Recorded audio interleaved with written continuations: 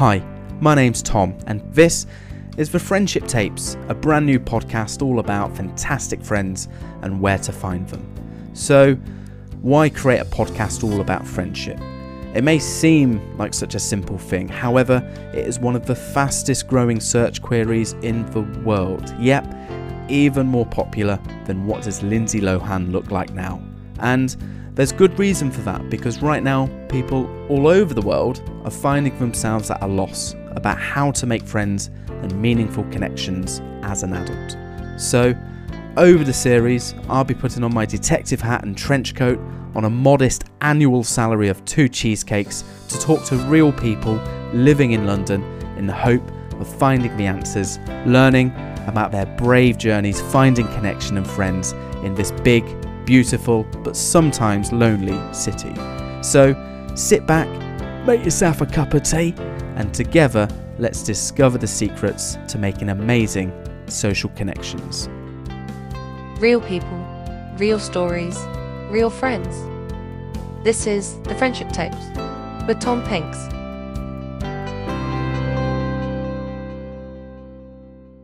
We'll crack on, shall we?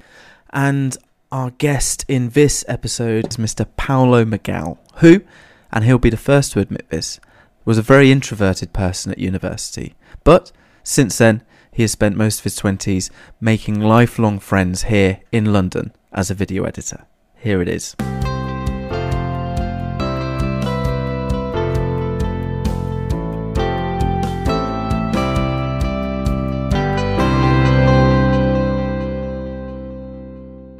Hi, how are you doing? It's time to have a chat. I am doing really well, thank you. Good. Paulo, tell me what you're doing here. So I have been living in London for, I think I mentioned this to you, a year to the day. So I moved Congratulations. to London last year. I'm currently working in video editing. And really enjoying it, I'll be honest. Yeah? Yeah. And how has that year been? Has it been always that enjoyable?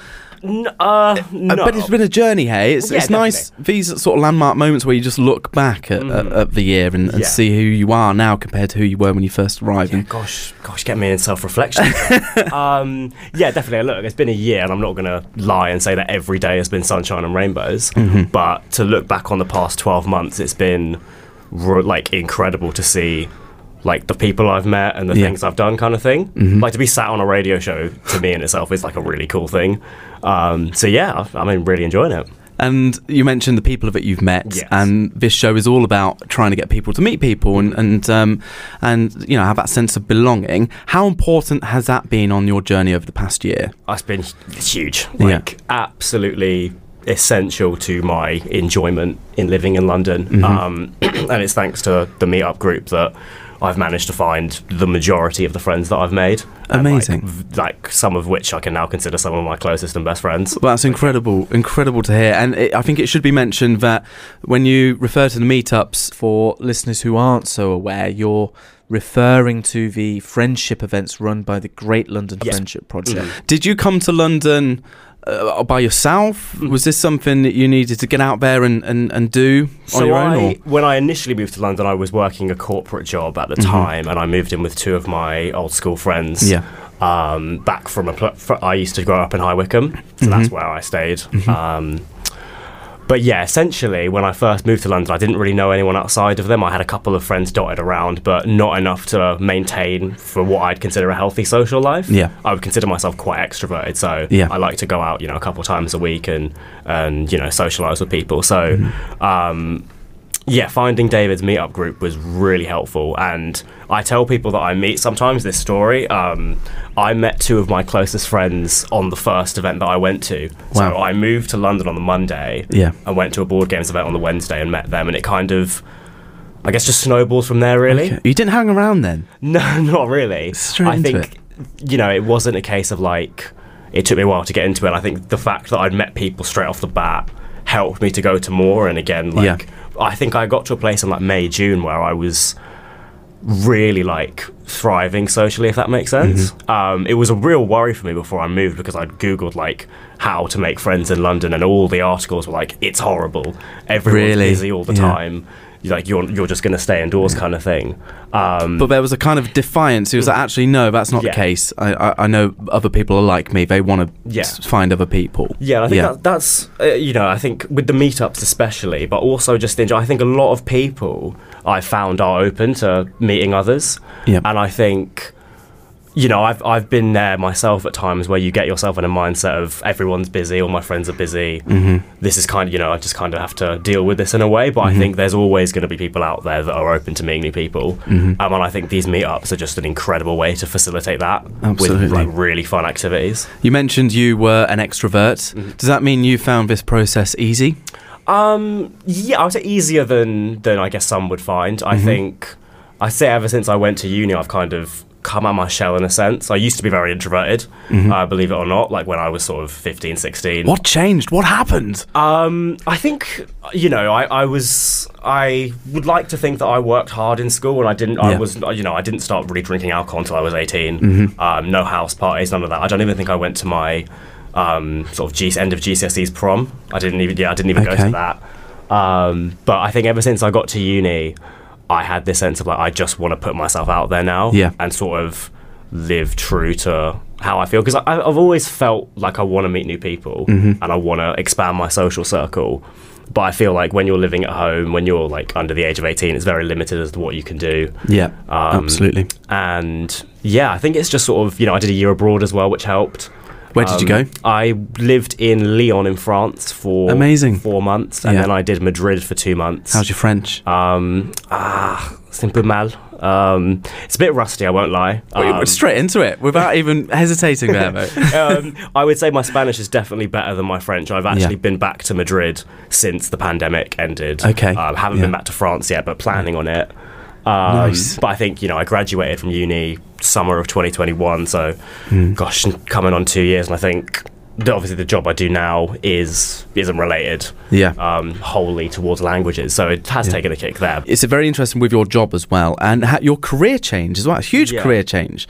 Why? Was that because you wanted it to be a more social, because obviously working in film and working in videography, it's all about networking, I guess, especially if you're freelance. So what happened in that transition? So essentially, when I moved to London, I was at the time working a corporate job, and that fell through in the August, so about 6 months after I'd started. And alongside that, I'd also been doing part-time work for an influencer. Her name's Izzy Miller, and I did TikToks, Instagrams for her on the side of my job. And when I lost my initial full-time job, I'd always been interested in video editing, but hadn't really thought to change it into a full-time career. But I sort of got to a place in August where I realised that was a viable career path, because I had 6 months experience under my belt, and it was something that I could explore at least. And I think as the months, that was quite a while back, and it sort of snowballed into something that now I'm sort of genuinely considering, and is going all right. 2 days after moving to London, straight in there. Sometimes that's probably the best way, and that brings me on to my next question. What advice do you have for somebody who, I guess, is in your shoes, moved to London, thinking about how to meet friends? What would they do?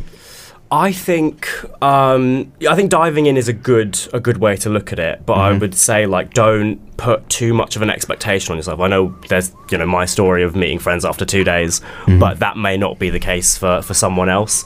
They may go to their first meetup event and not enjoy it, or have a mixed experience. But I think it's also that case of, with David's group, if I try and go to events even now at least once a week, because I'm always looking to make new connections. That's honestly one of my favorite things to do, if I'm being honest. Like, I love meeting someone new, and just starting a new friendship. So being consistent, would you say? Because I think it helps your social confidence, and I think that does so much, especially for me, that does so much in other areas of my life.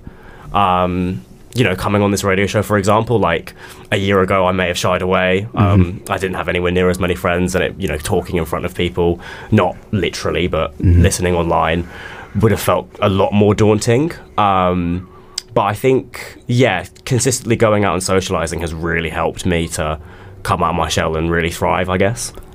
One more question on this theme. So I've mentioned before that when my first day at university, my mum gave me a packet of mini rolls and said, you can make friends with these. Don't know why she's got a very strained old lady voice, but she's only like 55. But begs the question, what one item would you use to potentially meet new friends if you could pick anything in the world? So I did think about this. I think I've got quite a good... I would bring a box of Cards Against Humanity. Good choice. I feel... So when I went to university on my first evening, we all had pre-drinks and we went out to the university club, and I feel like that could have been a perfect way to sort of get everyone involved, or sort of in the kitchen. Let's play, play some Cards Against Humanity, get to know each other over a couple of drinks. So yeah, that's how I'd probably go about things. Brilliant choice. Absolutely. We are going to jump into a feature. It's called River 7. We have Kate on the phone. Hi, Kate. Hello. Hi, Tom. Hi, Paulo.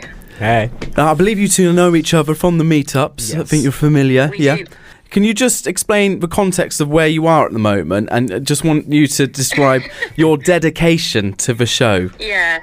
Well, my dedication to the show tonight has extended to taking this call at Telford Services on the M6 because I got stuck in traffic around Birmingham for like 2 hours and didn't make it home. So, yeah.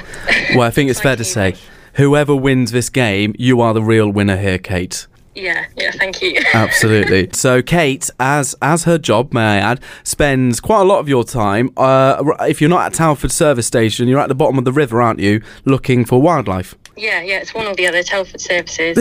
Yeah, there's no in between, but that's not all you find at Telford Service Station. No, I'm only joking. At the bottom of the river, you find some pretty odd stuff. So I came up with a feature, and it's called River 7. Me and Paulo, we need to ask Kate 7 questions or less, trying to sort of find out what she found at the bottom of the river. And then at the end of those 7 questions, there we go, we need to answer. And if it's right, then you just win the glory, I guess. As I said, Kate's the real winner, so this game is redundant. But we'll head straight into it. Paulo, have you got a burning question you want to ask Kate? So is this to do with what's at the bottom? At the bottom? What has she found at the bottom of the river? So it can be yes or no questions. Ooh, I'm not sure if this question will, but we'll go for it. Was the thing you found alive? Was it alive? It wasn't alive. No, definitely wasn't alive. Okay. It wasn't alive. Okay. Would you have to use a crane to dig it out? No, I don't think you'd need a crane to lift it, because I don't think it was more than about maybe 2 kilograms. So. Okay, 2 kilograms. Yeah. Okay. I've got another one. Have you got a question? No, go for it. Was it, well, maybe not anymore, but was it edible at some stage in its life? No, it was never edible unless you've got very odd taste, I would say. Okay, right. It's a very ambiguous clue there. I'm still none the wiser. I'm thinking, is this something... Ooh, I was going to say if you could... Actually, I won't say that because that will count as a question. But is this something you could put in your backpack, like a rucksack? No, I don't think you could fit it in a backpack. You definitely couldn't fit it in a backpack. Okay. 2 kilograms, but you can't fit it in a backpack. We don't need a crane to open it. Right, we're on question 5. We've got 3 more questions. Would it look quite nice on your mantelpiece? It could do if you had strange taste in indoor decor and a very tall chimney breast. Wow, okay. I think Paulo had just had a brainwave. I think I might have an idea, but... Do you want to ask another question? I'm trying to think of a question that I can ask which will narrow this down. I've got one more question. Go on, Tom, go on. And then I'll leave you with the last question. Does it look like it belongs in a cinema, in a museum? It could belong in a museum, actually. It could be used as a prop in a museum. As a prop in a museum? I feel like you've had another brainwave. I think I've got a very good idea of guessing what this is. Am I allowed to guess, or do we need to... Well, we've got one more question, but if you want to head straight into think of a question. Into the answers. Is this... Okay, not the best question, but I'll go for it. Is this something that you could, like, carry around in public? Supposedly? Well, you could physically carry it around in public, but it would look a bit strange. Okay. All right. Okay, I've got something in mind. I think I'm way off, but... I might be as well, but... Yeah. What are you going to say? I think it's some sort of staff or some kind of... Okay. Something along those lines. Like a walking aid. Yeah. Yeah. I was going to say Zimmer frame. okay. Yeah. Okay, well, unfortunately, you're both wrong. Again, what was it? What was it? It was a life-sized human mannequin, like the ones in shops that you dress up. Oh, my word. Yeah. Wow. Okay. So That makes sense. when Yeah. when I saw that from a distance, it was quite alarming. Bit of a scary experience, yeah. Yeah. I can't believe it. I've got one on my mantelpiece as well. I can't believe it. And there we go. That was the incredibly affable Paulo and his story about friendships and really how they've changed his life over the past year or so. Thank you so much to Kate as well. I'm very glad to hear that she's also found friendship in the form of a human mannequin at the bottom of the river. And if you want to find out more about how to make great friendship, just simply Google the Great London Friendship Project to get your weekly lineup of the best ways to meet the best people.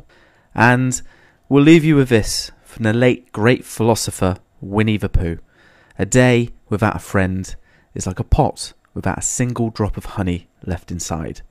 Take care, and we'll see you next time on the Friendship Tapes with me, Tom Pinks. Real people, real stories, real friends. You've been listening to The Friendship Tapes with Tom Pinks.